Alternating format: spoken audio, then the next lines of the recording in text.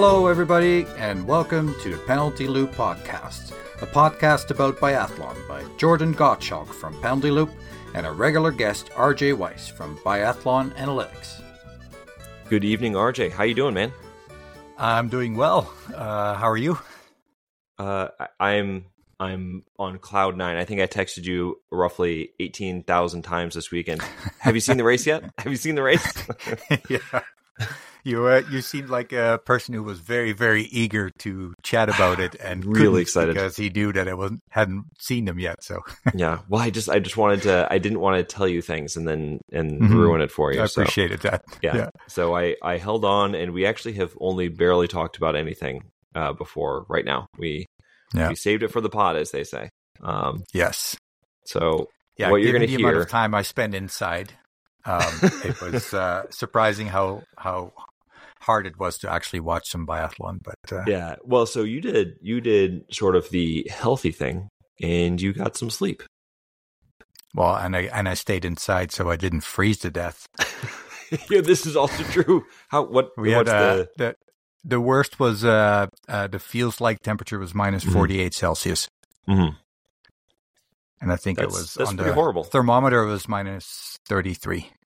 So, you want to know what it is here? I'm looking right now. Yeah, we bundled the kids up like crazy. So we had Ben's birthday party this weekend. We bundled them up, because it was really cold outside. It's 11. So Celsius. Yeah. Yep. Yeah, minor very difference. very cold. It's very funny where I think tomorrow is the last cold day and then it gets up.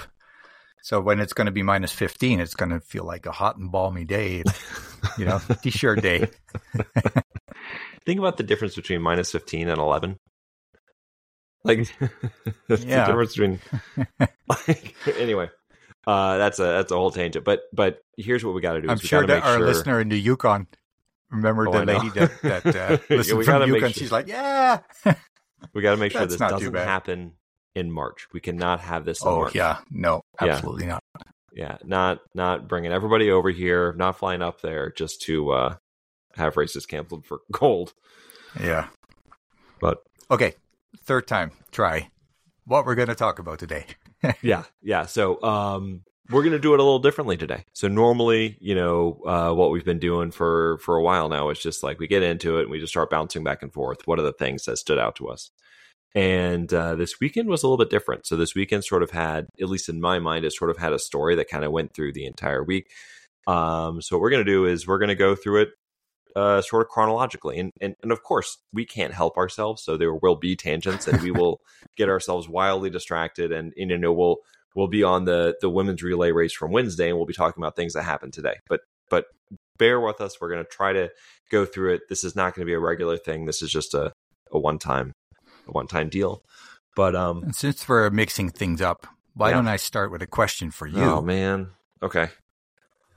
So today, and we're talking Sunday, so on the day that the men's relay. No, sorry. See, I'm already going off here. So talking about Wednesday, was men's relay on Wednesday? Thursday. Men's relay on Thursday. Thursday. Okay. Something quite extraordinary happened in that race. In the men's relay. On the men's relay. Okay. Do you have any idea what was different? Well, lots of very extraordinary things happened, but I'm not sure what you're referring to. Well, what can you come up with?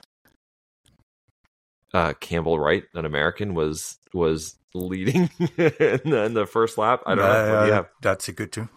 So this had not happened since the second World Cup from the 2018-19 season.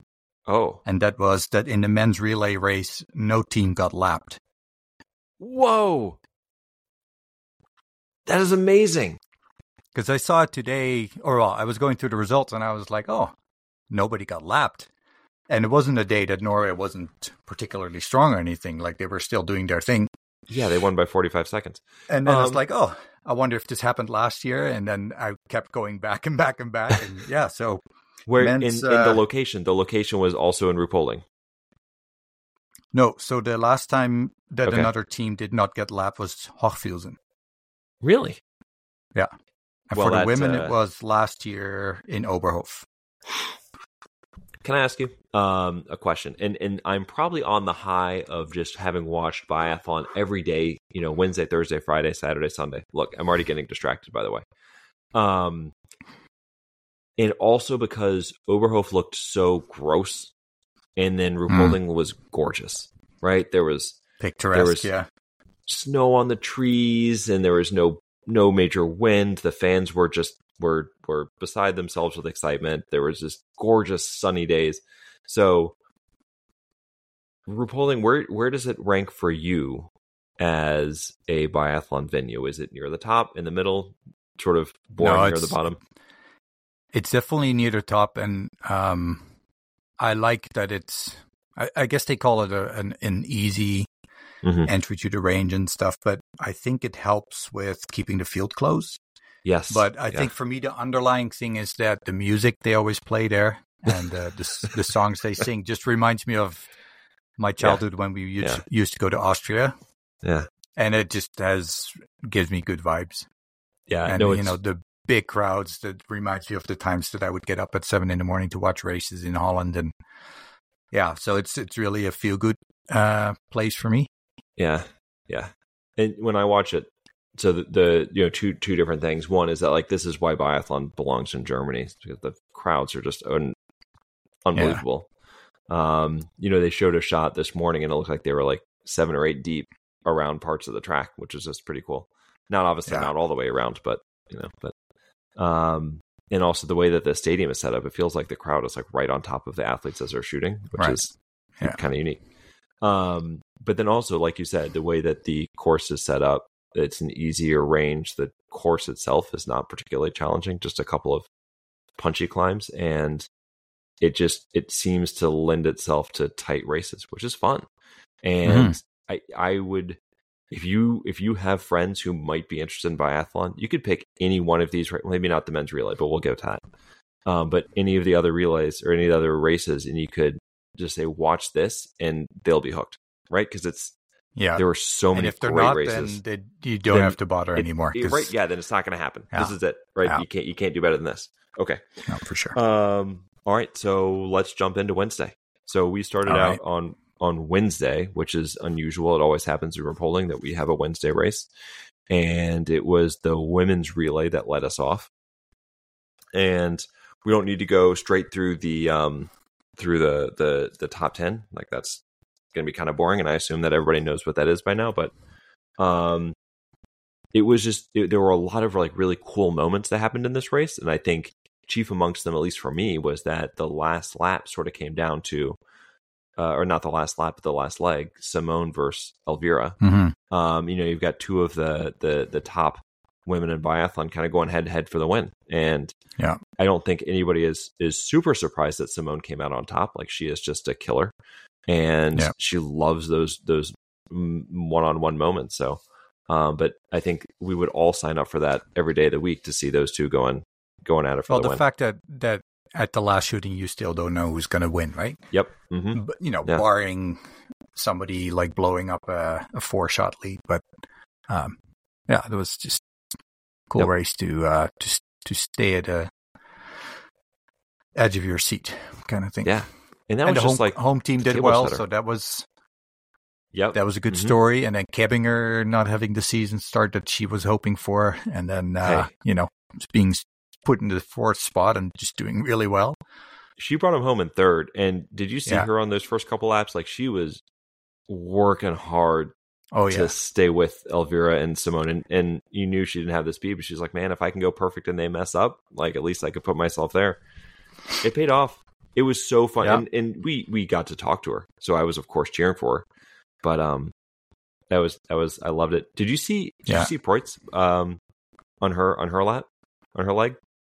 So I for the first time was able to watch on my TV since the Olympic Channel went away in the United States, because I am actually secretly an 87-year-old man, but I figured out how to cast to my TV.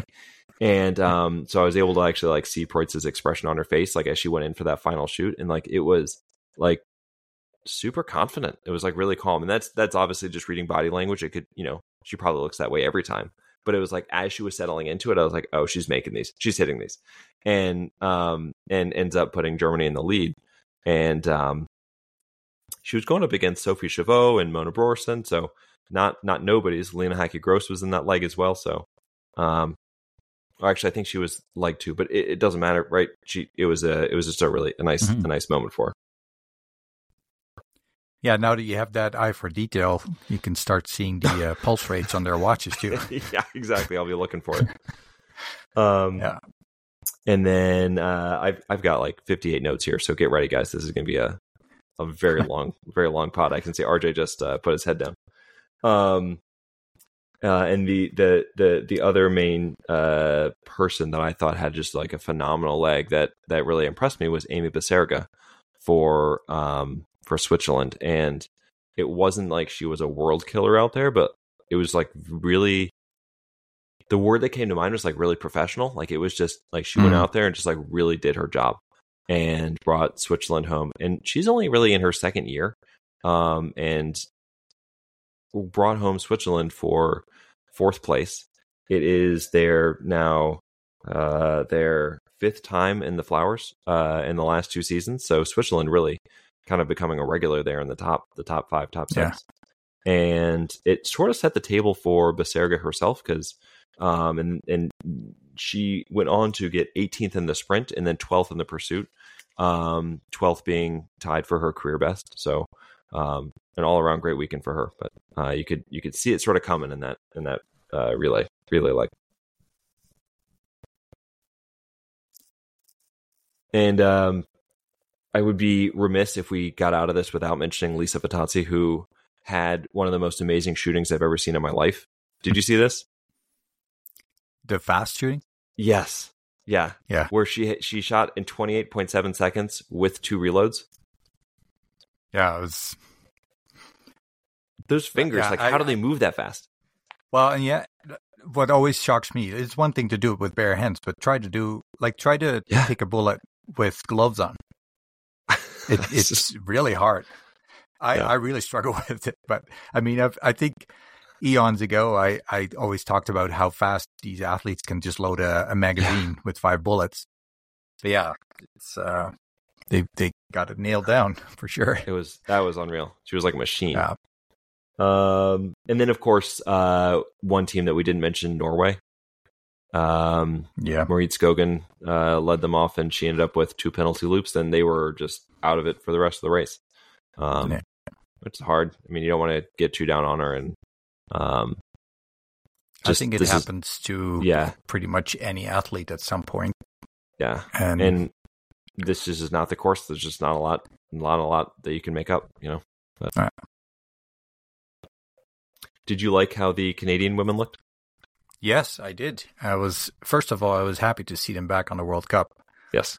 But yeah, I think they had a great race. And especially as a team, they did really well. Mm-hmm. So yeah, no, I was pretty stoked to see that. So yeah, it was nice having them back out there. Emma Lunder, I think, was in like the lead group. After the first leg, just looking 19 seconds behind here. Yeah, so she was she was right up there. She looked so good. I was really happy to have them all back, and it ended up being a really good week for the Canadians, so we can get into that more later. But just happy to see it. Moving on to Thursday, men's relay day. Sorry, I just wanted to mention that Ukraine got 5th place. I thought that was pretty cool. Yeah. Oh, so it's fine. You can see this. Oh, well, no, you can't, because nobody can read my handwriting. I skipped right over it. I had it right there on my list. One more question I had. Oh dear. Is this the end of Hannah on the relay team? Well, they didn't really seem to miss her. I think Anna Magnussen has done well enough, and Mona Brorsson's in the best form of her career, so I think they don't really need her right now. And in fact, I would say she's more of a hindrance than anything else. So if I was the coach and I was picking the World Championship relay team, this is the 4 I would go with. Mm-hmm.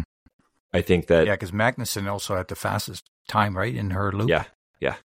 And Hannah, I mean, I guess in theory, like she has a higher ceiling, but she is certainly not. Yeah, but her shooting, that's such a risk factor, right? Yeah. Like it's one thing if you're a bit slower, but like we saw with Hannah Kebinger, she was not the fastest skier that fifth loop, I guess. But some solid shooting still keeps you in contention, and that's what the last couple of races we've seen from Hannah is. She can just throw it all up in the air, right? But anyway. Yeah. No. I agree.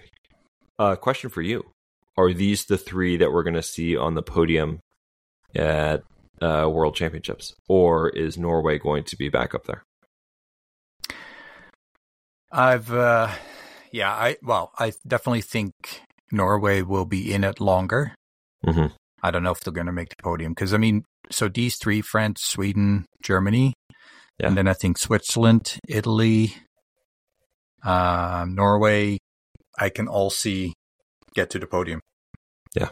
And then, maybe more outsiders, Ukraine and Czech Republic. Is shooting but I was going to mention really well. Davidova seems to be finally hitting it up, and we've seen what the Austrians can do, even though they're not looking great as a team right now. But no, I would not be surprised if Norway's back on the podium. Yeah, I agree. Because it's also I was looking at the second, third, and fourth loop, and the Norwegians aren't up there. But then it's like, well, if you have that far behind, you're a minute and a half still behind. Go all out if you're not Tandrevold? Because I'm sure she has only one button, and that's like full on, right? Yeah. She still had the third time in her loop. Yeah. No, I get. Yeah, if you're that far behind, you're like, do I drain my legs for the sprint, or do I just So, and being Norway, I don't know if you really care if you're 10th or 7th. Yeah, you just want to win, right? Yeah, that's tough. Yeah, 350, 316 back. Oof. But do you have Skogan in your team the next relay? No.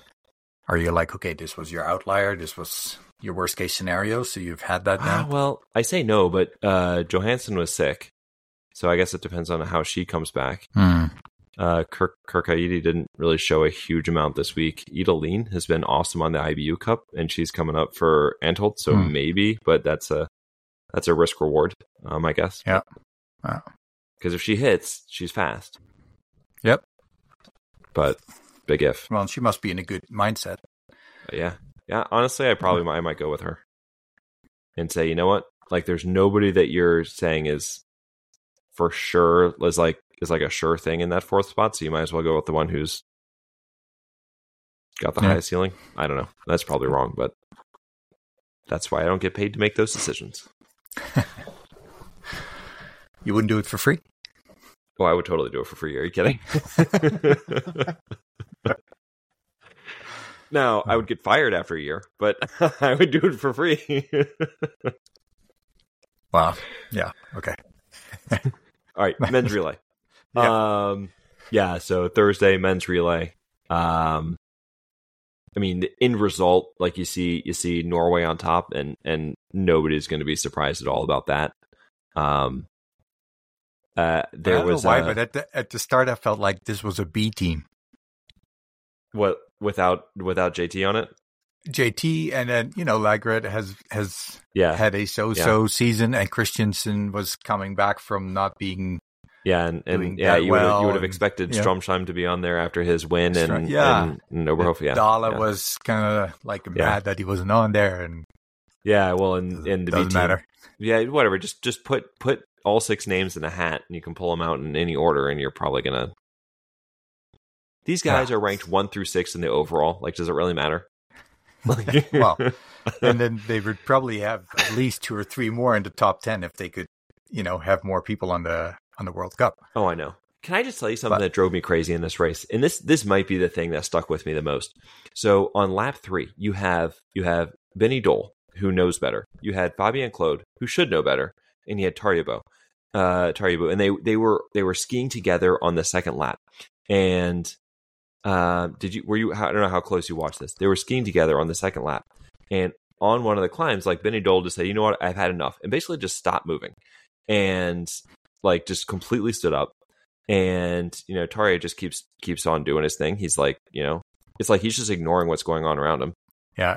They get to the top, and then it was like somebody lit a fire, like literally lit a fire, or like a bee stung Fabien Claude in the butt, and he takes off like a maniac for like, I don't know, 20 meters, and like gaps Dole, and Dole, like comes back up. But it wasn't even like a normal surge. Like you've seen people put in like surges. He looked like he was really irked about something. And so these guys are just like screwing around, messing around on the second lap. Then they get under the range. And what happens? Tarje goes 5 for 5, while Benny Dole heads the penalty loop twice, and Fabien Claude had a penalty loop. And I was like, you dunderheads. Like, Norway doesn't just give away relays. You're right there. Why are you playing games? Tarje. Yes. Why are you playing games on lap 2 of leg 3? Right? Yeah. Even if it was lap 2 of leg 4, you still have another shooting and a whole nother lap to go. Like, what was that? Anyway, that's enough. But didn't bother you too much, I hope. No, it drove me crazy. Like, you guys don't. This opportunity doesn't come around all the time, and Benny Dole should know better. That's what killed me. Like, you got to know better than this. But anyway. In the end, I don't know. You got to try something, right? Yeah, it probably wasn't going to matter. Theoretically, if Germany wanted to have a chance at gold, they needed to come out first after the third skier. Yeah, no, of course they needed Tarje to miss, and then maybe that was what it was all about. But you're not going to get in his head. Like, he's just. Well, it fascinates me more and more to watch him. Yeah. First, how strong he still is, but he's just so like relaxed, and I don't know. I really enjoy watching him. Oh, me too. He's in second place in the overall still. I keep waiting for him to like have an off week, but nope, there he is. Oh man, he just keeps on. And you can't not think that he, like, I just envision him as, I'll just do one more year and see how it goes, and he's not that far behind his brother either, right? No, he is well within range of winning the overall this year. It's so crazy. Oh man, but yeah. So, okay, quick question in between. Yeah, let's do it. Since we're talking about veterans, so there's 2 veteran athletes from one nation who crawled into the top 30 after this weekend in the total score. 2 veteran athletes from where? From one nation, from the same nation. 2 veteran athletes from the same male nation. And a female. Male and female. Oh, sorry. And I'm supposed to name the nation or who they are? Well, if you want to impress me, then you can do both. And they're over 30? How old are they? I don't know exactly. Okay. I don't know, man. So they crawled into the top 30. So they were outside of the top 30 before, and now after the top 30. Okay. So one of them is Lucy Sharvodova from the Czech Republic. No. Okay, I don't know. We're talking Simonator and Lisa Hauser. No. They're both in 30th right now. Oh, Lisa. Lisa bumped up 6 places. I think she, for some reason, I think she got a little extra motivation. Yeah. Because one of her lifelong true supporters dumped her by the road. I did. So she just had a couple of bad results and is like, oh, I don't need you anymore. So one of the things I texted, we didn't talk about results or races. I told him that I'm officially moving on. I am 100% on the Tandrevold train. So yeah. Sorry, Lisa. You will always have a special place in my heart. I enjoyed our time together. It wasn't you, it was me. But we can still be friends. We can definitely still be friends. Absolutely. And if you go out, if you have good results, I will be cheering for you. Like, I always want good things for you, but I just need to do what's best for me right now. And that's moving on to a life with with Ingrid Landmark Tandrevold. Yeah, I think we're going to be very happy together. Thank you.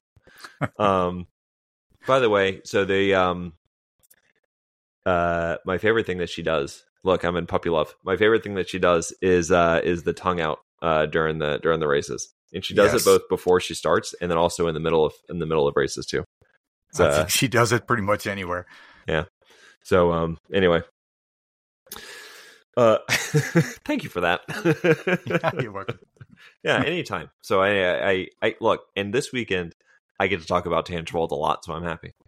But Lisa Hauser did. She actually, it has been a rough year in all seriousness, and she did start to show a little bit of something this week. So I was happy to see it. Mm-hmm.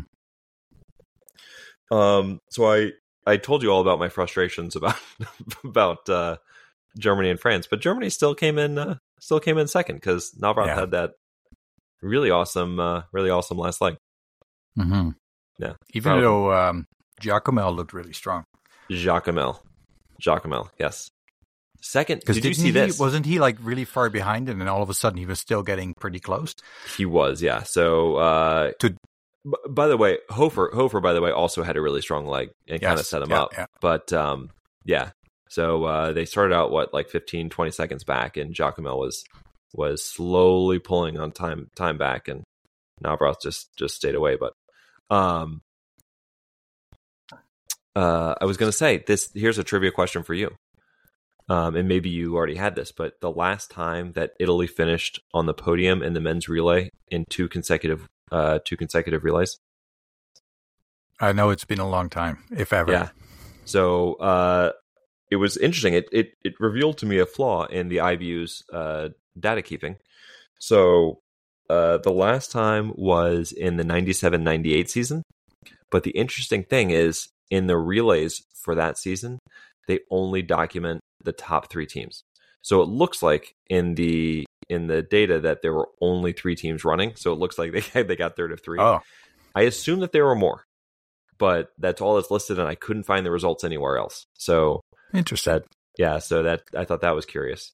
And if you assume that there were, if you take it for what it's worth, right, that there were only three teams and that they by default got on the podium both times, then you'd have to go back to the last relay of 1993 and of the 93-94 season and the first relay of the 94-95 season. So it's been a long time. So congratulations to them. But Giacomel, good gracious, what a weekend he had. Yeah. Yeah. Right. So, and that combined with Hartwig doing really well again. It got me excited, didn't it? The race is back on. Yeah. Yeah. Yeah. It got me excited. But yeah. Oh, Hartwig had a pretty good relay too. I didn't write it down, but he had a pretty good relay. And Stalder. Shot clean, right? Yeah. Hartwig. Yeah. Yep. And Stalder was the fastest in his leg, which included Johannes Dale. So well, not bad. Yeah. Total time, not ski time. I'm assuming. Total time, not ski time. Yeah. Total time. Okay. Yeah. And so do we need to talk about Sweden, or is it kind of confirming what we've mentioned before, where they just don't have the depth on the men's side? I think, yeah. It's sad, right? I mean, you feel really bad for Ponslom and Samuelson. They're just so far back when they take over that they need to do just superhuman efforts to even get. Well, you start relying on other really strong athletes having an awful day. Yeah, that's it. Yeah. Right. I don't know what they do. Because it's not like there are some younger guys, but they're not ready to come up yet. No.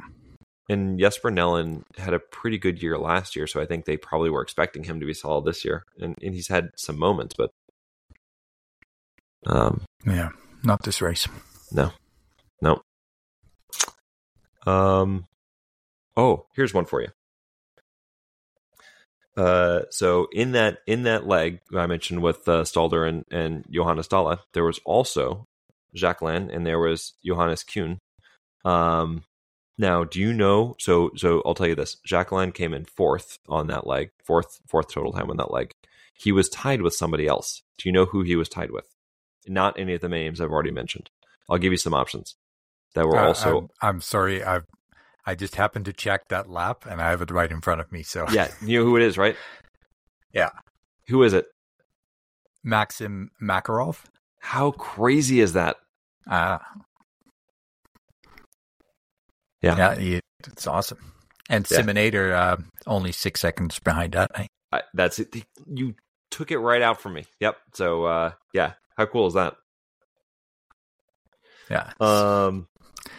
And then we're missing the big things, right? So we talked about Campbell Wright leading, right? So he had that awesome first leg, and he was leading off the range, and he clearly he's just sort of he wore himself out on lap 3. But Sean Doherty actually had a really great second leg as well. So Team USA was in the race until Jake Brown had a little bit of a misadventure on the range, but.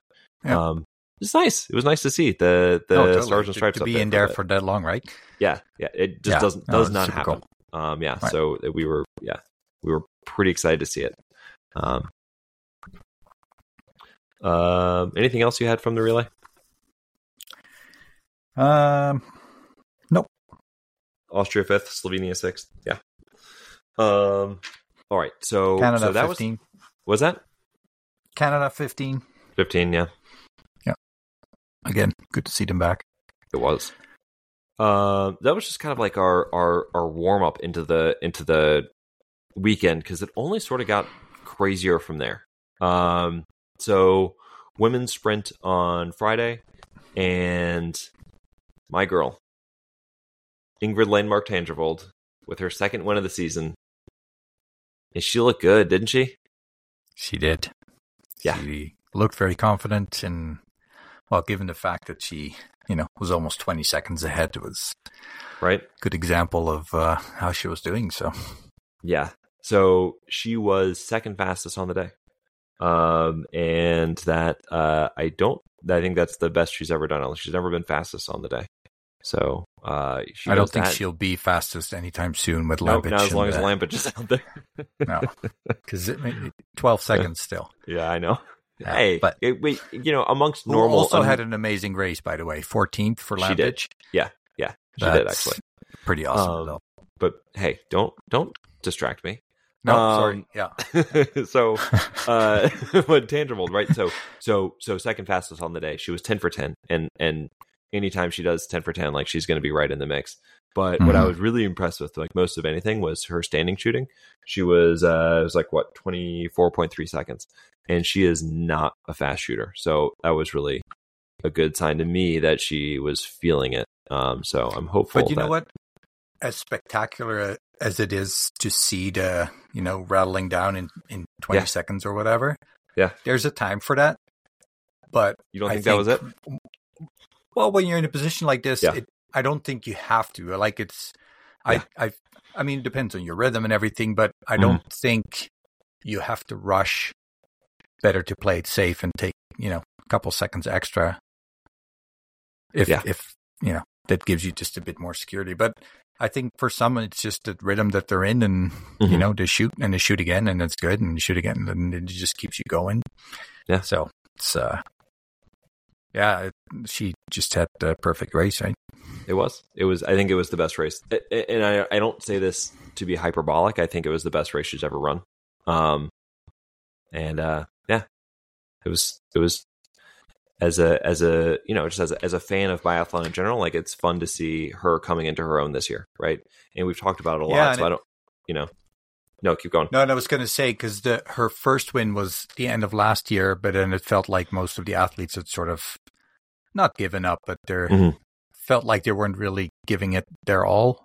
Where here, obviously, everybody was still, Yeah, right. So yeah, it's like I said, talked about it a lot, but just watching her develop from being decidedly in the shadow of Eckhoff and Roysland to last year sort of starting to take the leadership role, but then Roysland coming back halfway through the season, and now like she is definitely number one on that team, and not only is she number one on that team, but she is looking like she is ready to compete to be number one overall, and yes. we'll get to that at the end of the pod, I think. But I will say yellow looks good on her. It does, right? It does. And we'll be seeing again soon. But we'll I do want to talk about that at the end. Okay.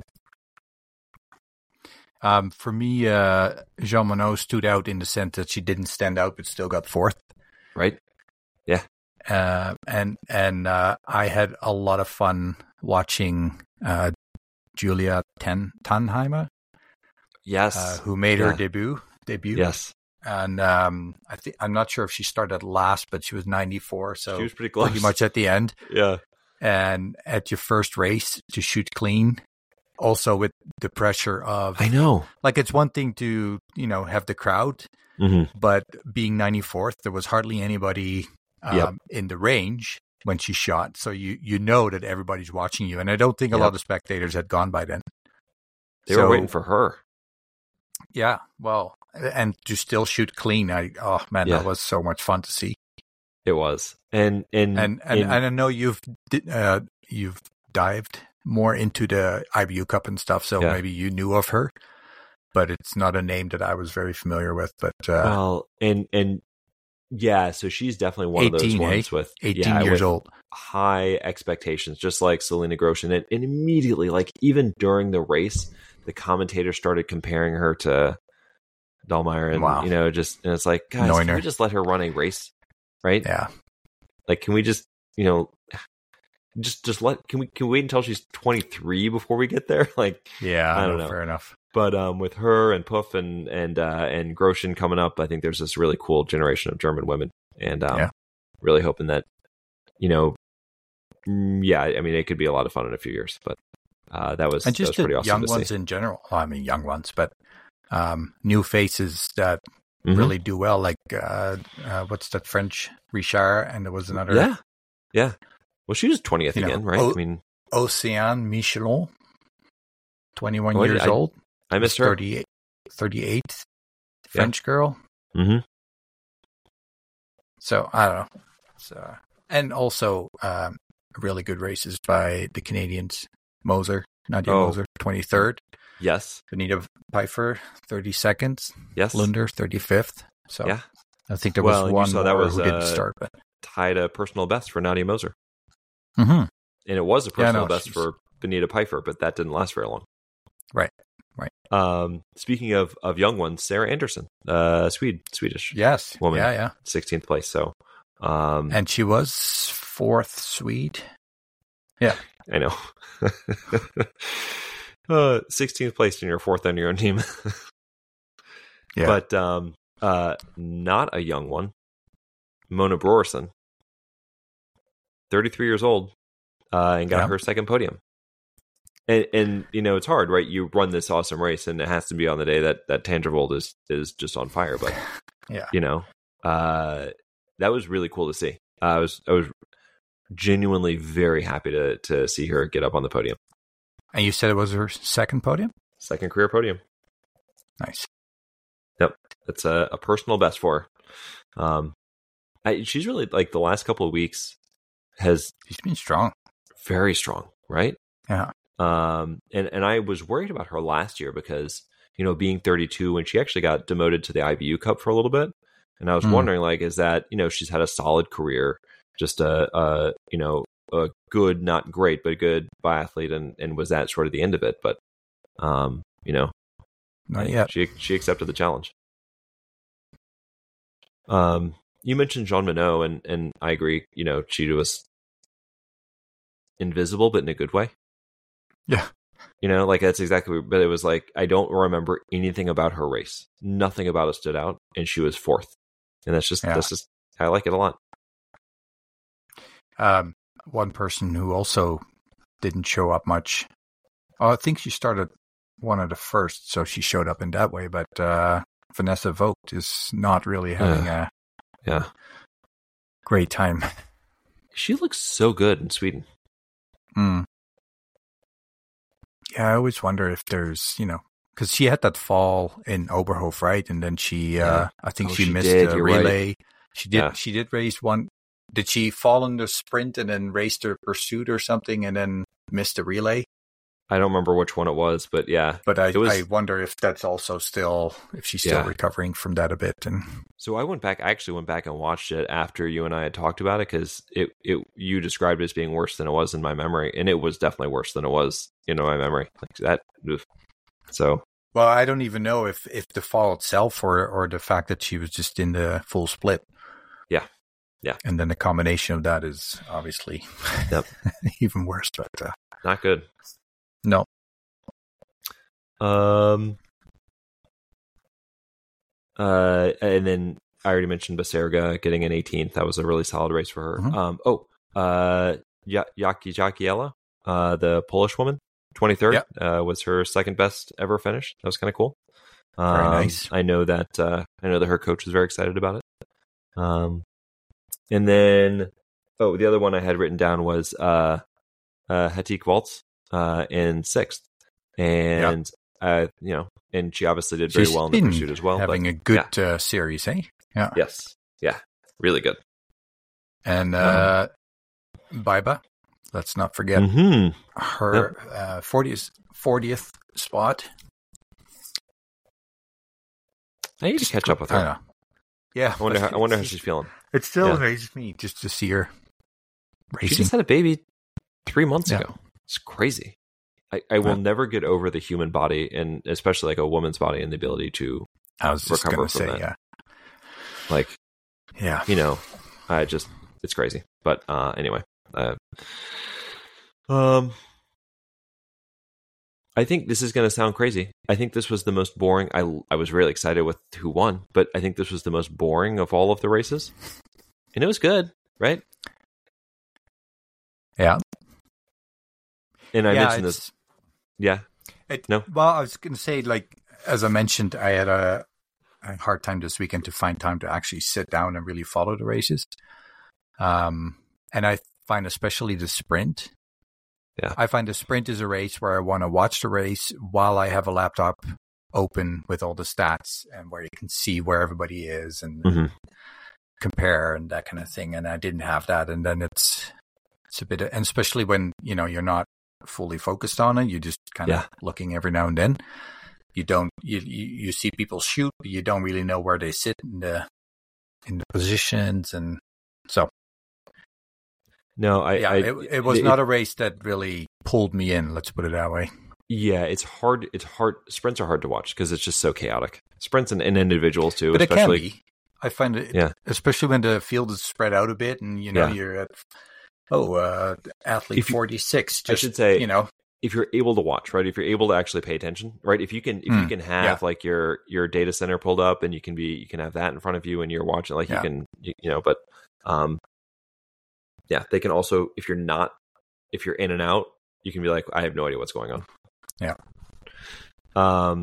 Speaking of sprints that pulled me in anyway, I thought the men's sprint, this is one of my favorite men's sprints that I've seen in a while. And we had a really exciting one earlier this year as well, but I think was it Hochfilzen? But I think this one topped it, because it just felt like it was another one of the sprints where it's just like, it seemed like somebody came in and like, oh, that's going to be the win. And you're like, oh, here comes another one. Here comes another one. Yeah, right.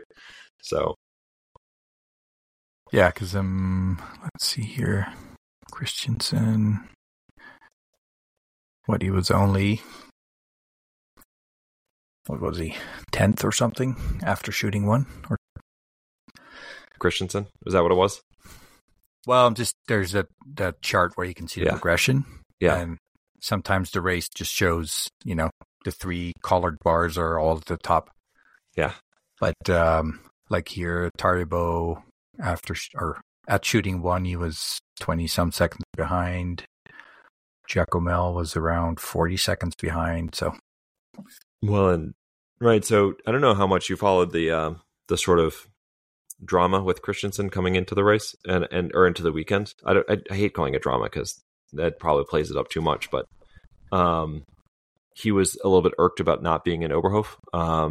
Just being a competitor. That my read of it was just being a competitor. He wanted to be there.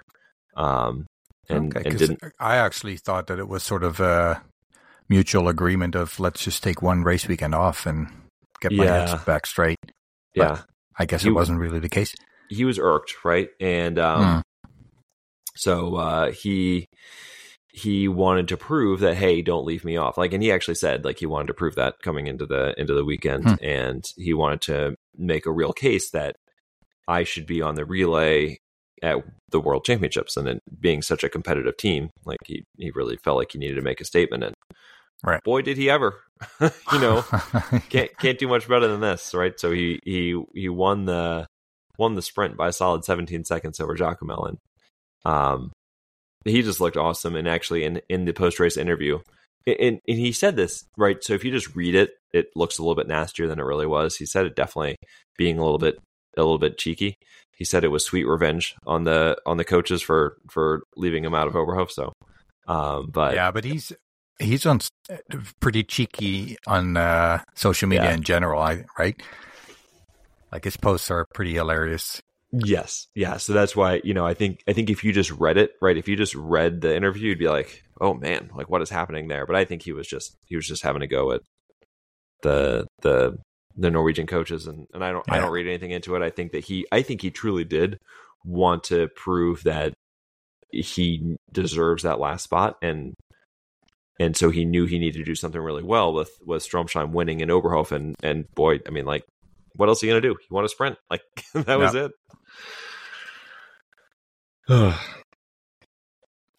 Justus Strelo also had a really good race. Did he? Yes. I don't know if you remember last year, I had that dashboard that showed Siminator's streak of, I think, 114 shots in a row. But Justus Strelo was leading that dashboard on the prone shooting. Because he, I forgot the number, but he had, I don't know, 10 races or 12 races in a row without missing a prone shot. Then in Hochfilzen he missed, and then he had a couple races where he didn't hit all the targets. But now the last 4 races, so the 2 sprints and pursuits in Oberhof and Ruhpolding, he is 100% on prone again. So getting back to his usual. Here we go. Streak. Yeah, he is. Yeah, so he's getting a little faster too. I think he's not that far away, because obviously he's just an amazing shooter. Not that far away from being able to do this on a regular basis. Yeah, and I think he's one of those athletes, like, he will never win it by pure skiing. Yeah. Right? But on days that others miss, he definitely has that potential of not missing. And his standing shooting actually has been pretty good. He missed one in this race, but he's been pretty good this season. What's he? Do you know what he is right now? I forgot the actual number, but it's don't worry about it. High. Yeah, because I know that is he the best of the men's shooters right now? He's up he's there. Like 93% or something. Yeah. Both Swiss 7 and 8. Yeah. How about that? Hartweg. Yeah. So do you know what's going on with JT Bo in this race? He was sick. He was sick, eh? Okay. Yeah. So I wondered that too, and so I asked online, and a lot of people said that he had mentioned to Norwegian media that he was sick coming into the race, and that's why he didn't run the relay either. Was to give him a few more days to rest up. So, because he looked slow. Well, that's because I was like, oh, he only had 1 miss and still, 43 seconds back. Yeah. It's unusual. Yeah, he did not look like himself. He was here's how you know he was slow. He had the same number of misses as Lagerud, and they were separated by 0.4 seconds. So, that's Lagerud's not slow, but you know what I mean. No, I was just thinking that, like, yeah. Philip Horn. Hey, your boy. Last year on the IBU, he's up there again, even with 2 misses. That's what I was going to say, is that he was the second highest guy with 2 misses. So, he's making the most of his opportunity. Totally. Do we mention Giacomel already? So, coming in second. Yep. He's going to get a win eventually. I think Jacquelin should be mentioned. Oh, should he? Yeah. I mean, he missed second spot by 4 seconds and third spot by 0.8 seconds. He was absolutely gassed on the last lap. Yeah. that sprint in air quotes. Yeah, he was done. Hey, yeah, he was like, oh, but you know what? I'd rather see that they're just gassed and done 100 meters before the finish line than those that they sprint, but then right after they get up and still look fresh and no, so, he was done. Like he had nothing in the tank, and he had a good all around weekend. We can talk about it more in the pursuit too, but I know that he got a lot. And we talked about it too, but in Oberhof, his what did he have, like 4 penalty loops in the relay or something like that, and it wouldn't have surprised me if he would have had a bad weekend, but it's great. He proved a lot coming back with this. So maybe he needs to get to that point that he's like it can't get any worse. So I think we mentioned Campbell Wright already, but he had a great race. He did as well, 50 seconds back with one miss, and then I also Rastor Guyev. Mm-hmm. Yeah, he's always in the top 15, top 20, and he's actually had a pretty strong season so far. Yeah, where is he overall?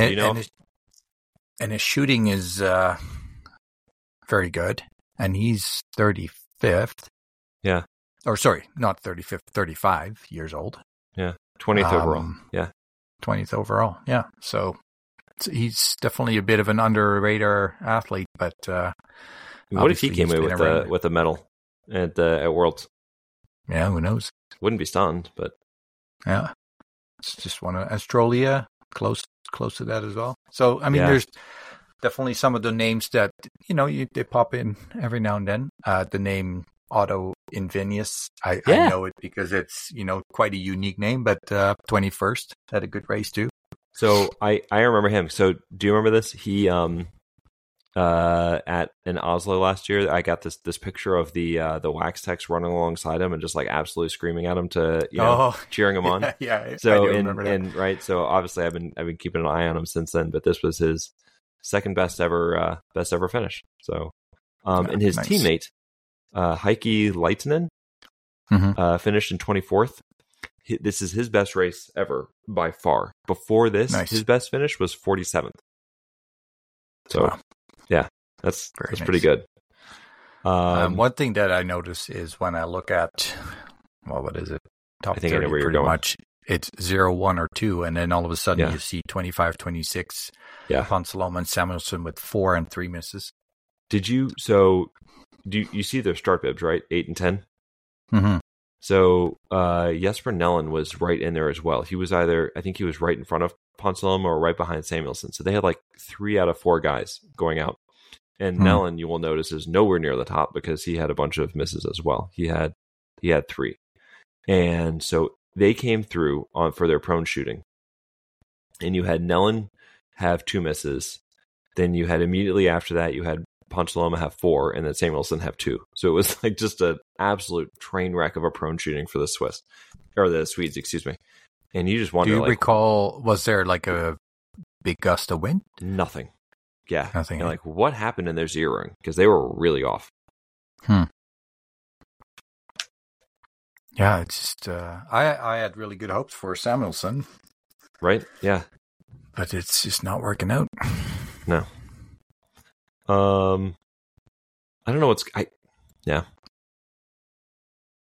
that team, the Swedish men, just continue to confound me because last year Ponsaloma had just had a really good year, and Samuelson at the beginning, like the first 3 weeks of the season, looked like he was as good as anybody. I don't know. You mentioned Campbell Wright, 12th was his best ever. I think that this is kind of what everybody was expecting of him. Probably, I mean, myself included, a little bit prematurely. But he had a rough fall. He had with some health issues, and he certainly looks like he is ready to roll now. That's pretty awesome, and he's still super young. So hopefully, this is just the start of a climb for him where he's gonna, keep showing up higher and higher on these lists. And one thing I did learn from our favorite announcers or commentators is that apparently he always had an American passport already, but I guess he just grew up in New Zealand, and that's why he skied there. Mom is American. One of his parents. I'm not sure. Yeah. But so that's one of the reasons why he switched teams. They're just, which is kind of funny, right? When they say, "Yeah, you went to the U.S. because they have more budget." Yeah. Even though we know what the situation is, but yeah, I know. If you would have shown up in, I don't know. I was going to say Norway, but he wouldn't want to go there because that'd be a terrible idea. No. Yeah. He'd probably be 30th in the Norwegian team. Well, maybe not that low, but yeah.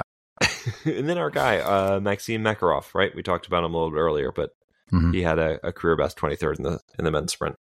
That's probably the most time we spent talking about a sprint all season. Yeah. So, anybody else? Moving on. Yeah. So then we got to the pursuits, and the pursuits today were just absolutely wild. I think like these were just a ton of fun. These are the ones where every 10 minutes you send me a text. Can I talk about this yet? Can I talk about it? It really was. Did you watch it? It was nuts. So, did you end up getting to watch them? I did watch both of them. Yes. Yeah. So and they were pretty darn exciting. Yeah. Yeah. So the women's pursuit, Tandrevold, she starts out and she, for the first couple laps, nothing spectacular. Is going on. She's sort of maintaining her solid missed her lead. Very first shot of the third shooting. Oh, not Tandrevold, Vittozzi. Vittozzi, yeah. So Tandrevold, she's got the lead. She's out there and she's she's maintaining her lead through the prone shooting, and then she misses on the last shot of her third shooting. And I remarked about it at the time, and like you could see her barrel moving all over the place. The fact that she got 4 out of 5 down, I was stunned. She was a little shaky, but she got through it. And the look on her face, like when she missed it, like she just was like, because she knew, right, that she had just opened the door for everybody. And and then it got exciting because then they were, I mean, I thought Arne and Vittozzi were right there with her. And so the three of them, they run the second lap, or the fourth lap, and they come to the shooting range. And really, I think Vittozzi was tagged on behind. Tandrevold had a tiny lead. Arne came in first. Yeah, well, I was going to say is that Vittozzi sort of tagged on behind the entire time. I don't think she did a second of work on the entire lap, which was kind of smart. And Arne came in first, then Vittozzi and Tandrevold went third. I assume that she did this because she's left-handed and just wanted to be facing away from them. I don't know. I don't know if that bothers them, to be honest. Yeah. So, but it was amazing. I mean, they're so used to always staring people in the face. I think it's actually, if I were a left-handed shoot, I would want to stare one of the competitors in the face because they're not used to it all the time. That's a good point. Yeah. Because that must be a bit weird when you're setting yourself up and then somebody's, they're not staring at you, but I don't know. Like Tandrevold sees that all the time. Yeah. Yeah. So, anyway, they all went 5 for 5. Did you see the Tandrevold's post-race interview? No. So she said that she saw all of her targets go down and she was like, yes! And then she turned and saw all the other targets had gone down and she was like, no! Oh, man. I mean, the three of them shot 5 for 5. I think they were all like 21, 22 seconds. It was really great. It was awesome to see. Yeah. And was it the group after them? They also had a couple of clean zeros. Yeah, so you had Jean Monod was clean, Haki Gross and Preutz, who had been up there. They both had a miss, but then you had Brise Boucher, Hanna Uberg, Brorsson, Knoten, Davidova all came through clean. It was a bunch of clean shooting there at the end. So, and then last lap again. I think Vittozzi, led for like, I don't know. She tried to break away. Yeah, well, she ran for like a quarter of the lap. Then she tucked in behind Tandrevold and Arne Clive. And then it was going up the last incline. She tried to break away. It was like 700-800 meters away from the finish. Tried to break away. And she shook Arne Clive loose. but Tandrevold did that thing where she gapped and then came, she clawed it back. And so going to the finish, I was thinking to myself, I was like, well, we've seen Tandrevold do this before, where she gets gapped, comes back, and then goes around. And but Vittozzi was it was her day. She looks so slick. In the last, that long straight stretch to the finish, it never felt like Tandrevold was coming back. It felt like Tandrevold was working really hard to stay on her tails, right? Yeah. And Vittozzi, I think she came back because of her skis and the slipstream in the downhill a bit. Yeah. And then, but I was confused because they went out. Didn't they leave like pretty much the same time? Oh yes, the rain, or was there a little bit of a gap? Because in the fifth loop, the loop time was actually Tandrevold was was faster than Vittozzi. No, other way around? Yeah. No, for the loop time. Well, that's interesting. I thought they left altogether. Yeah, but it's just 0.4, so it could be that it's maybe Vittozzi was a second ahead or something. Yeah. Who I always like to look at the isolated times, the actual race time. Did you see Davidova? I did. First, she had an awesome race. Yeah, I was so happy for her that finally clicked. And in the nick of time, right? So she showed a couple of signs earlier, right? And I think it was just last weekend, right, that she might be getting things going. But man, that was a huge race for her. Yeah. And Uni Arnekleif is she impresses me a lot too. She does, because she had a couple of races where for our expectations maybe she wasn't doing great, but she's and Vogt had a, I would say, 10th, 9th isolated time. Nice. Just a bit faster than Tandrevold. Where was Heike Gross in there? Because she came up 3, 4, 5th. Yeah, so fifth isolated time. She came up really well. I was impressed there. And you're Justine Préjat-Boucher, 4 misses, hey, and then still had the 7th time. She made a run, right? So Tandrevold's going to be in yellow to start on Anholtz, but Préjat-Boucher, she made a charge to try to cut down that, and she almost did it because I think the gap is only 6 points. Right? If she had moved up one more spot, and she ended up 2 seconds behind Preutz, so she almost kept the bib for another week. Yeah. Yeah, no, and she kind of came out of nowhere because to me she was like, okay, her and Simon are out of it, right? Because their shooting was not great in the beginning, but she was all of a sudden she was right there. She dropped they were both way back at one point. I don't have the splits in front of me, but it felt like after the first or second shooting, they were in 27th place or something like that. Right. Anna Maka. I've mentioned her in the last couple of pods. I would say she has about 15th isolated time. She went from 33rd to 21st. So good result for her. And you mentioned Benina Pfeiffer from Canada. Sure did. She went from 32nd to 22nd, and she shot clean. What a weekend for Benina Pfeiffer. I mean, that was awesome.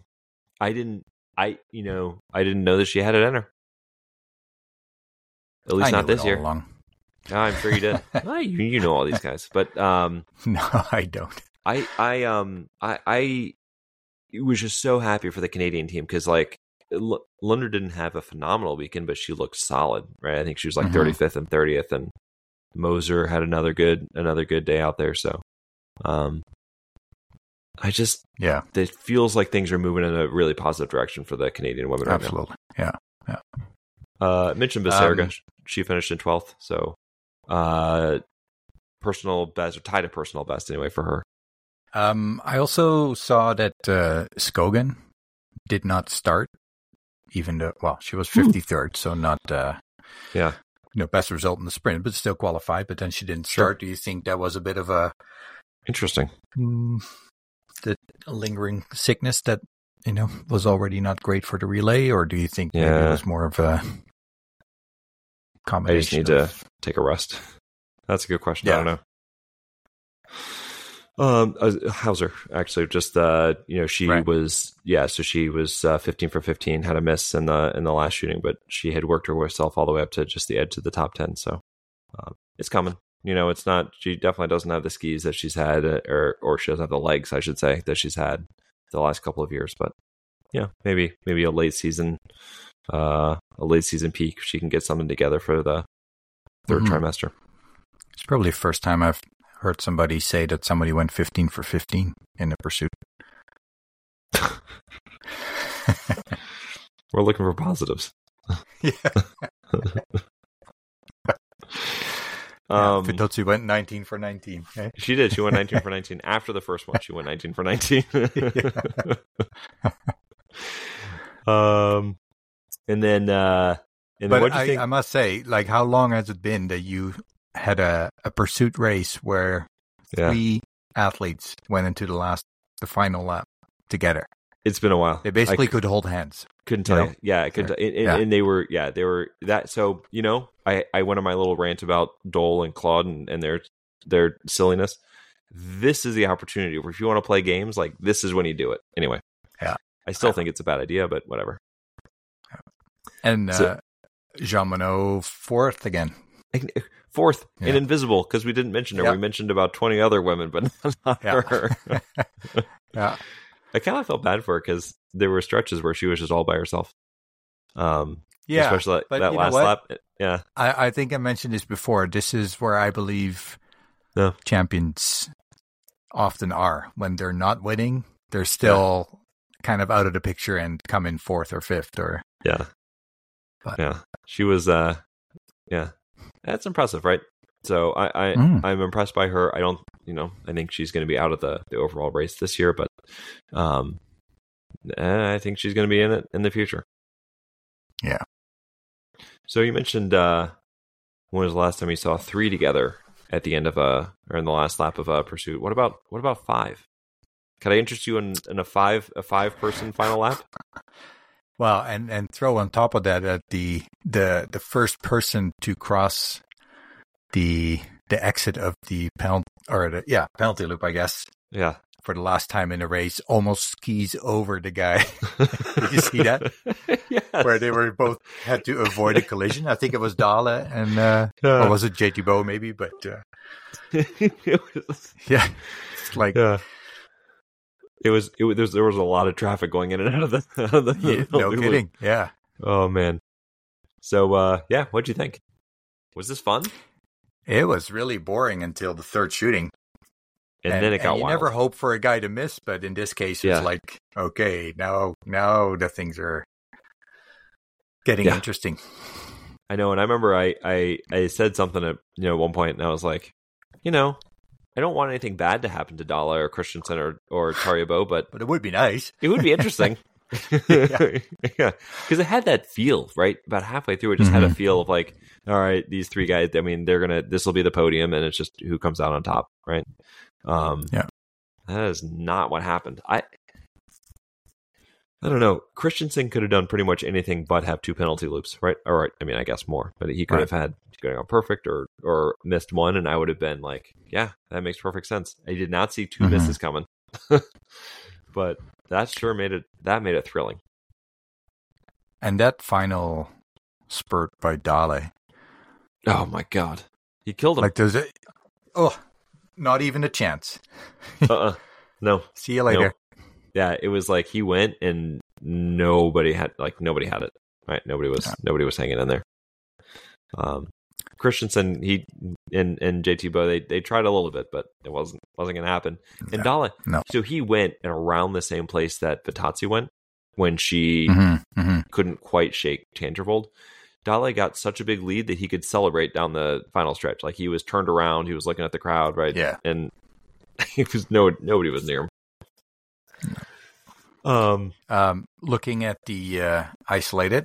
Yeah. JT Bow still the fastest. Yeah. I was going to say, this is going to sound silly because, of course, he's impressive, but I was really impressed today because he, for most of the race, was kind of stuck in that sort of like, I guess he's sort of still in the race, but doesn't really look like he's got the skis. Well, I guess if he goes 5 for 5, but then he did. Like, he was the first guy to come up, and him and Dale, right? They went 5 for 5 and came off of the range. And I was like, oh shit! Here he goes. Excuse me, but like, where did that come from? Because he just didn't look like JT Bow the entire race, and then he did. Well, I thought the third shooting, first standing shooting, he looked like himself until the last shot. You could see the rhythm, and then all after the fourth, he seemed to hesitate a bit, and then that's the one he missed. Because otherwise, I think he would have won it, right? Well, you never know what would have happened in fourth shooting. Ponsaloma second, isolated, and Samuelson fourth, and we mentioned Rastorguyev in fifth. Nice race. But how about Jakov third, isolated time of the day? Yeah, he was good last week, and that was pretty cool. Yeah, and I was going to say Rastorguyev's in 10th as well. So some really nice races from both of them. Strolia. I was going to say, we haven't really spoken about him in a while, but 18th in the sprint, 11th in the pursuit. That was a really nice weekend. 20 for 20 today. Sixth time of the day. Yeah. What'd you say, sixth? Sixth time of the day, like isolated time. Nice. Yeah. That's nothing would make me happy. He just is he's the famous ski guy, right? Where he picked up the ski from So I don't remember who lost it anymore, but I remember he picked it up. He will always be remembered for that. Where did Perrault come in the isolated pursuit? Yeah, he was high. He was just behind Strolia. Okay, yeah, because he was. I didn't see it come, but he sort of snuck in there for the top 10 at the end. Going back to JT Bow for a second, like that was a real.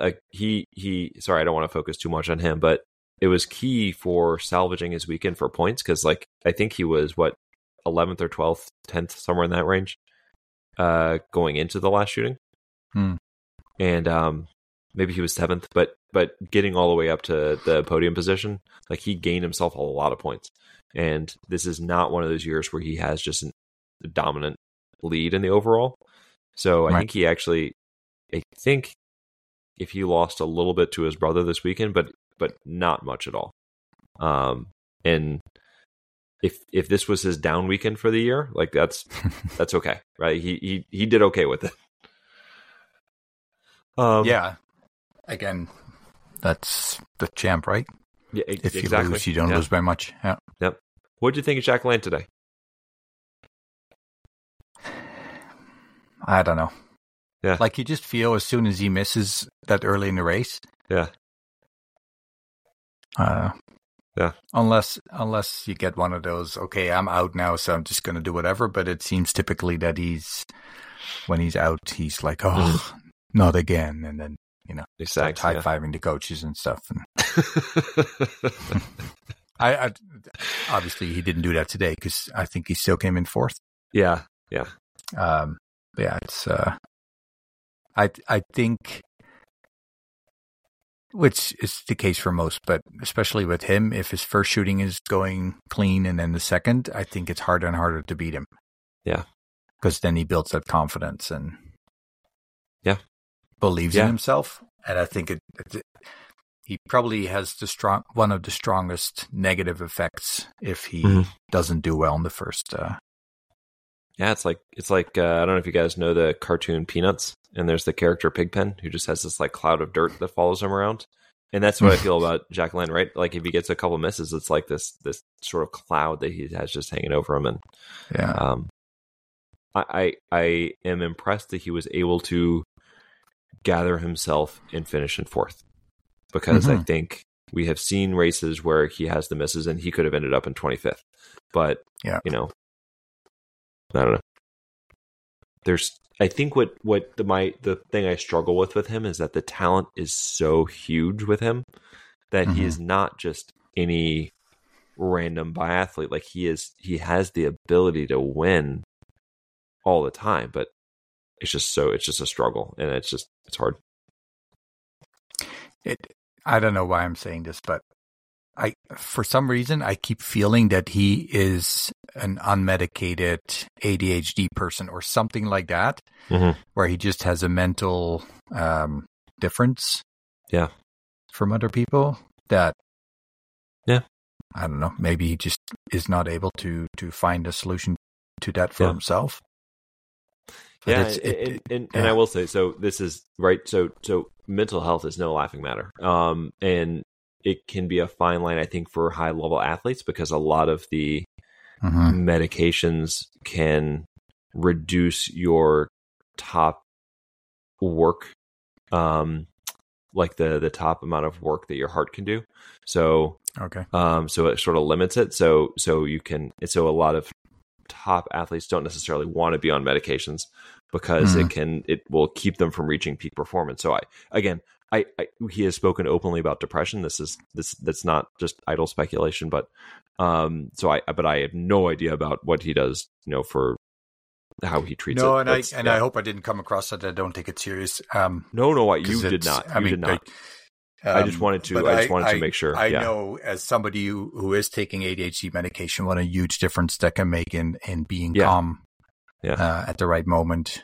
And I don't know, I guess what I see in him, it feels like somebody with ADHD where he can be completely focused, and then there's a little bird flying over, and then it's like, oh, pretty bird. And then, what am I doing? Like, I don't know. That's no, you. I just want to reassure you that you did not. I didn't want to call it like a mental disability or whatever, because it's like everybody just has a different brain, and it's not. There's nothing wrong with it. It's just, it's just different setup. You did not come off disrespectful at all. I just wanted to make sure that I wanted to be reassuring that I was not. Yeah, I was not. Yeah. Strello was the fifth man of that 5-man group, and we mentioned earlier he does not have the speed to keep up with any of the guys ahead of him, but he tried, right? He was game. He was out there, and he didn't give up. Did not give up, and what a weekend, right? 6th in the sprint, 5th in the pursuit. That's he's 12th very in the nice total. Back to back.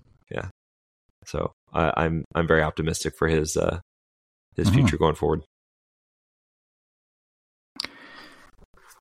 I had one more question, but it's more of a generic. Do you feel, based on what we've seen in these first 5 World Cups, that there are athletes who have chosen to focus on the World Championships and maybe show in the first races that they're not quite there because they are trying to peak at the World Championships? Yes, I do. I think that my suspicion is that the Czech team is that way, because they have almost across the board taken a bizarre step backwards from where they were, not just last year, but the year before that. Like Davidova being one, but also Jaslova, Krčmář, Stratecki, like they all look worse than I would expect them to be. And you maybe you could say that there was something perfect about last year, that so many of them had good seasons, but this is sort of a beyond reason for them all to have taken this step back. So I think that they are all hoping for a really big show on in front of their home crowd. But was there somebody else? I could maybe think of an argument if maybe. We know that Samuelsson likes to have a peak for Worlds, like he was really able to do last year. But is there somebody else that came to mind for you? Well, I was more thinking of the likes of Hannah Öberg or Ligret, who I don't think is the reason why. Because I think they're just having not the season that they were hoping for. Yeah. But, if they do really well, the World Championships, and then they say, we've been, we chose to go in that direction. It would explain a lot, but I don't know. I thought maybe with Lisa Hauser as well. Yep. That's where I was going to go next too. Yeah. But I do think like a Davidova, that maybe that is why she just And wasn't. Like shooting is one thing, but the skiing, right? That's if she is, then it looks like she's got things moving in a good direction for that peak. Mm-hmm. But so next weekend we have Antholz, and then there's a week off, and then the World Championships. All right? Correct. Yep. Yeah. Okay. So still almost a month. Yeah.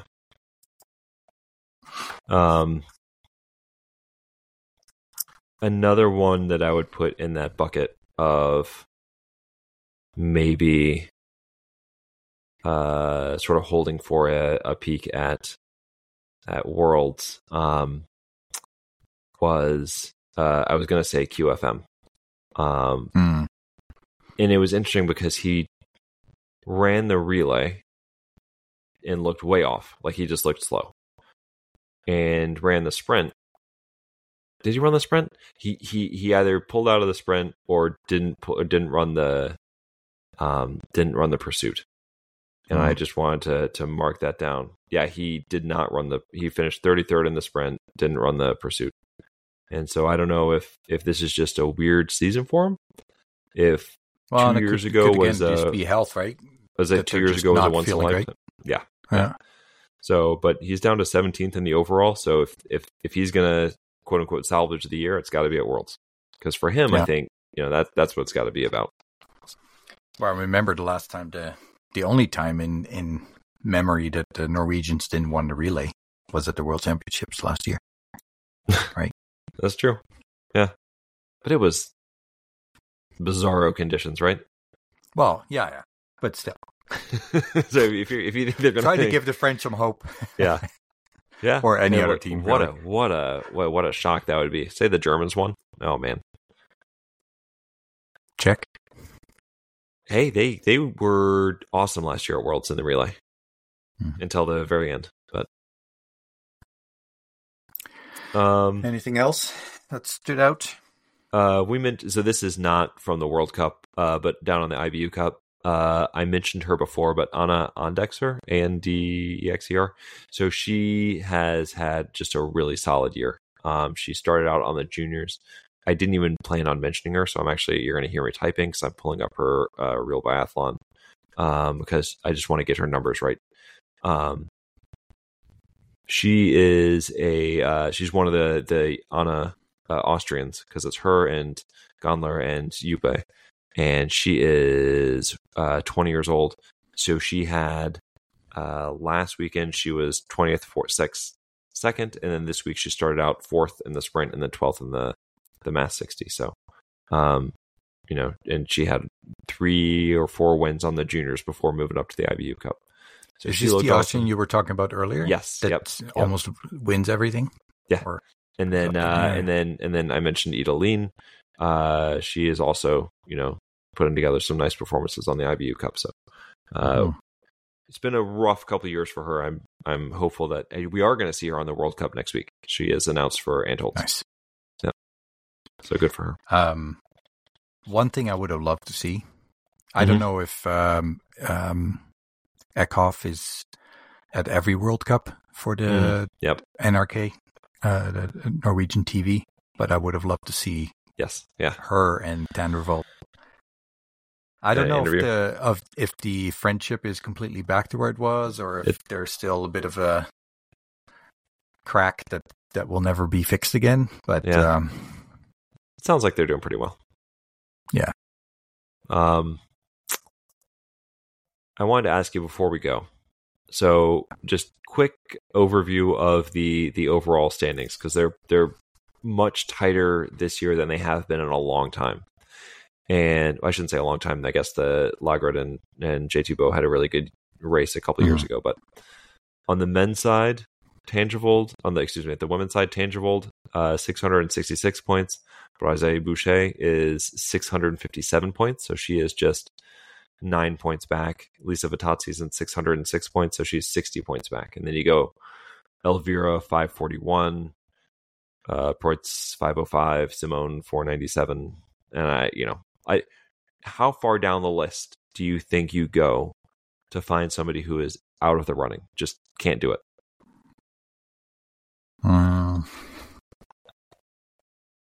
And I can give you my answer first if you want. No, I think up to Simon, I could see. Okay. I could see the winner coming from there. Yeah. Yeah, I think that's probably fair. As much as I would like to see Jean Monod, I just don't think it's going to happen this year. But so I think, So I answered so I was thinking about it earlier, and I said Elvira was kind of my cutoff. But I think you're probably right now that I think about it more. Just Simon is just such a. She could go win like 2 out of 3 races. She has a chance, right? Yeah. So she could go win 2 out of 3, and that wouldn't really surprise anybody. The other thing I'll say is that Preutz still has the best average finish of 5th. And Tandrevold average finish is 5.6 and Vittozzi 5.7, which is not surprising at the top, but I just thought it was interesting that Preutz is still suffering from missing a couple of races there. What about on the men's side? So on the men's side, like I said, not the normal dominant J2Bo just running away from everybody. He's at 671. Tarjei Although if you look at his average points, though, yeah, it's still pretty good. He's still 593, 56, and then Tandrevold 50. Yeah. Dalla 589, Lagrad 509. Do you think anybody really has a chance? I definitely don't think that J2Bo is unbeatable this year. Yeah. I think Dalla has a really good shot if they leave him on the team, because you don't know. Yeah. But I don't know. He just, the way he beats him in skiing is really impresses me. But it is. It all comes down to the shooting, right? Yeah. That was what I was going to say. Is I think the real threat is Dalla. I think he's the best chance. Well, and then I know Samuelsson's season is not great, but he's missed 3 races as well, and he's still in the 8th spot. So I'm not saying like I would be shocked if he still wins the overall. Mm-hmm. Oh, he's in 11th. Actually. He's in 11th. Yeah, Ponsalem is in 8th. Yeah, they're all tight, right? It's 404, 401, 389, 387. Yeah. Who is going to be the top non-Norwegian? Right now, it's Dole in 7th, which is just a ridiculous statement. I would still put my money on. I'm leaning towards Samuelsson, but I have a feeling that Giacomel is gonna have a really good season. Yeah, I like it. As much as I would love to see Dole stay in there, I don't think he's going to last the whole season at that level. I love Giacomel. I think that's a really good call. And other than that, I don't really. How is the U25 doing right now? Obviously, Giacomel's wearing the blue bib and has been for Perot 271, so he's 118 points behind. I think that one's pretty much over. Biona's at 240. Yeah. Oh well. Anything else? This is our longest of the season. I told you it was going to be big. There was just a lot that happened. Yeah. No, it was. I think we covered it. There's a couple of things in about 5 minutes that I'm like, I wish I would have said that. But for me, the big thing as a Canadian, I was really happy to see the Canadians back. I mean, obviously, they're not necessarily a nation that's consistently on the podium, but I really missed them last week. Yeah. So it was good to have them back and doing well. I'll say the same thing. I loved having the Canadians and Benita Pfeiffer, Nadia Moser. We mentioned them both. Emma Lunder was solid. Nice to have Runnels back in there. He had a decent weekend. I really enjoyed seeing Campbell Wright come out and sort of this felt like his real debut is in the American uniform. Right. So yeah, and maybe the Canadians are aiming for the World Championships. That's a good call. Or are they aiming for a peak in Camera? Oh. Well, maybe they're just aiming for a peak later in the season. Let's go that way. Put it that way. Yeah. That would be interesting. So it will just keep going up. The best thing about this tight overall race, it stays like this. They all got to come to North America. Exactly. Yeah, they all got to show up. Nobody's running away with it. So nope. So yeah, I'll start reaching out to Tandrevold, see if we can set something up for you. Yeah, we might get it. We might get her on the books in about 7 years. I think she's a little busy. Yeah. Our best chance is to ambush her in Canmore. I'm not sure how well that would go, but no, I don't mean ambush her. Like I didn't mean like pop out behind a building. It could be like a one of a lifetime, because after that we'll be in jail. Jail. No, I meant like in the post race media area, like to pop up and ask a question. I still have the idea that that's an opportunity that we cannot step away from. I think we have to do it, right? We'll get our press card and stuff. I think we also have access to that. So. Yeah. Because seriously, I don't, because I feel much more comfortable doing it in Canmore than I would like in like if I suddenly showed up in Ruhpolding, like there's no way on earth I'm standing up and asking a question. I think you'd be fine anywhere. I probably would, but still, I'd feel a little slightly more uncomfortable about it. All right. This is we're over an hour and a half. If you guys are listening to us at this point, kudos to you. Yeah, and thank you very much for listening. No, seriously, yeah. This was an awesome weekend. The favorite resort for the majority of athletes and coaches. Yeah. Did you see what we're starting with? Well, we talked about that last week, right? Short individual. I never knew that they even planned. Nope. I thought it was always a backup for, there's not enough snow for an individual. Let's do a short one, but short individual. The men go on Thursday, women on Friday, mixed relays on Saturday, and mass starts on Sunday. And then we have a bit of a break. So, this season's flying by. I'm loving it. The real, yeah. But and I'm super excited for how it's going to end, but I don't want it to be over. Yeah. All right. This was a lot of fun. Have a good one. Yeah. You too. Take care.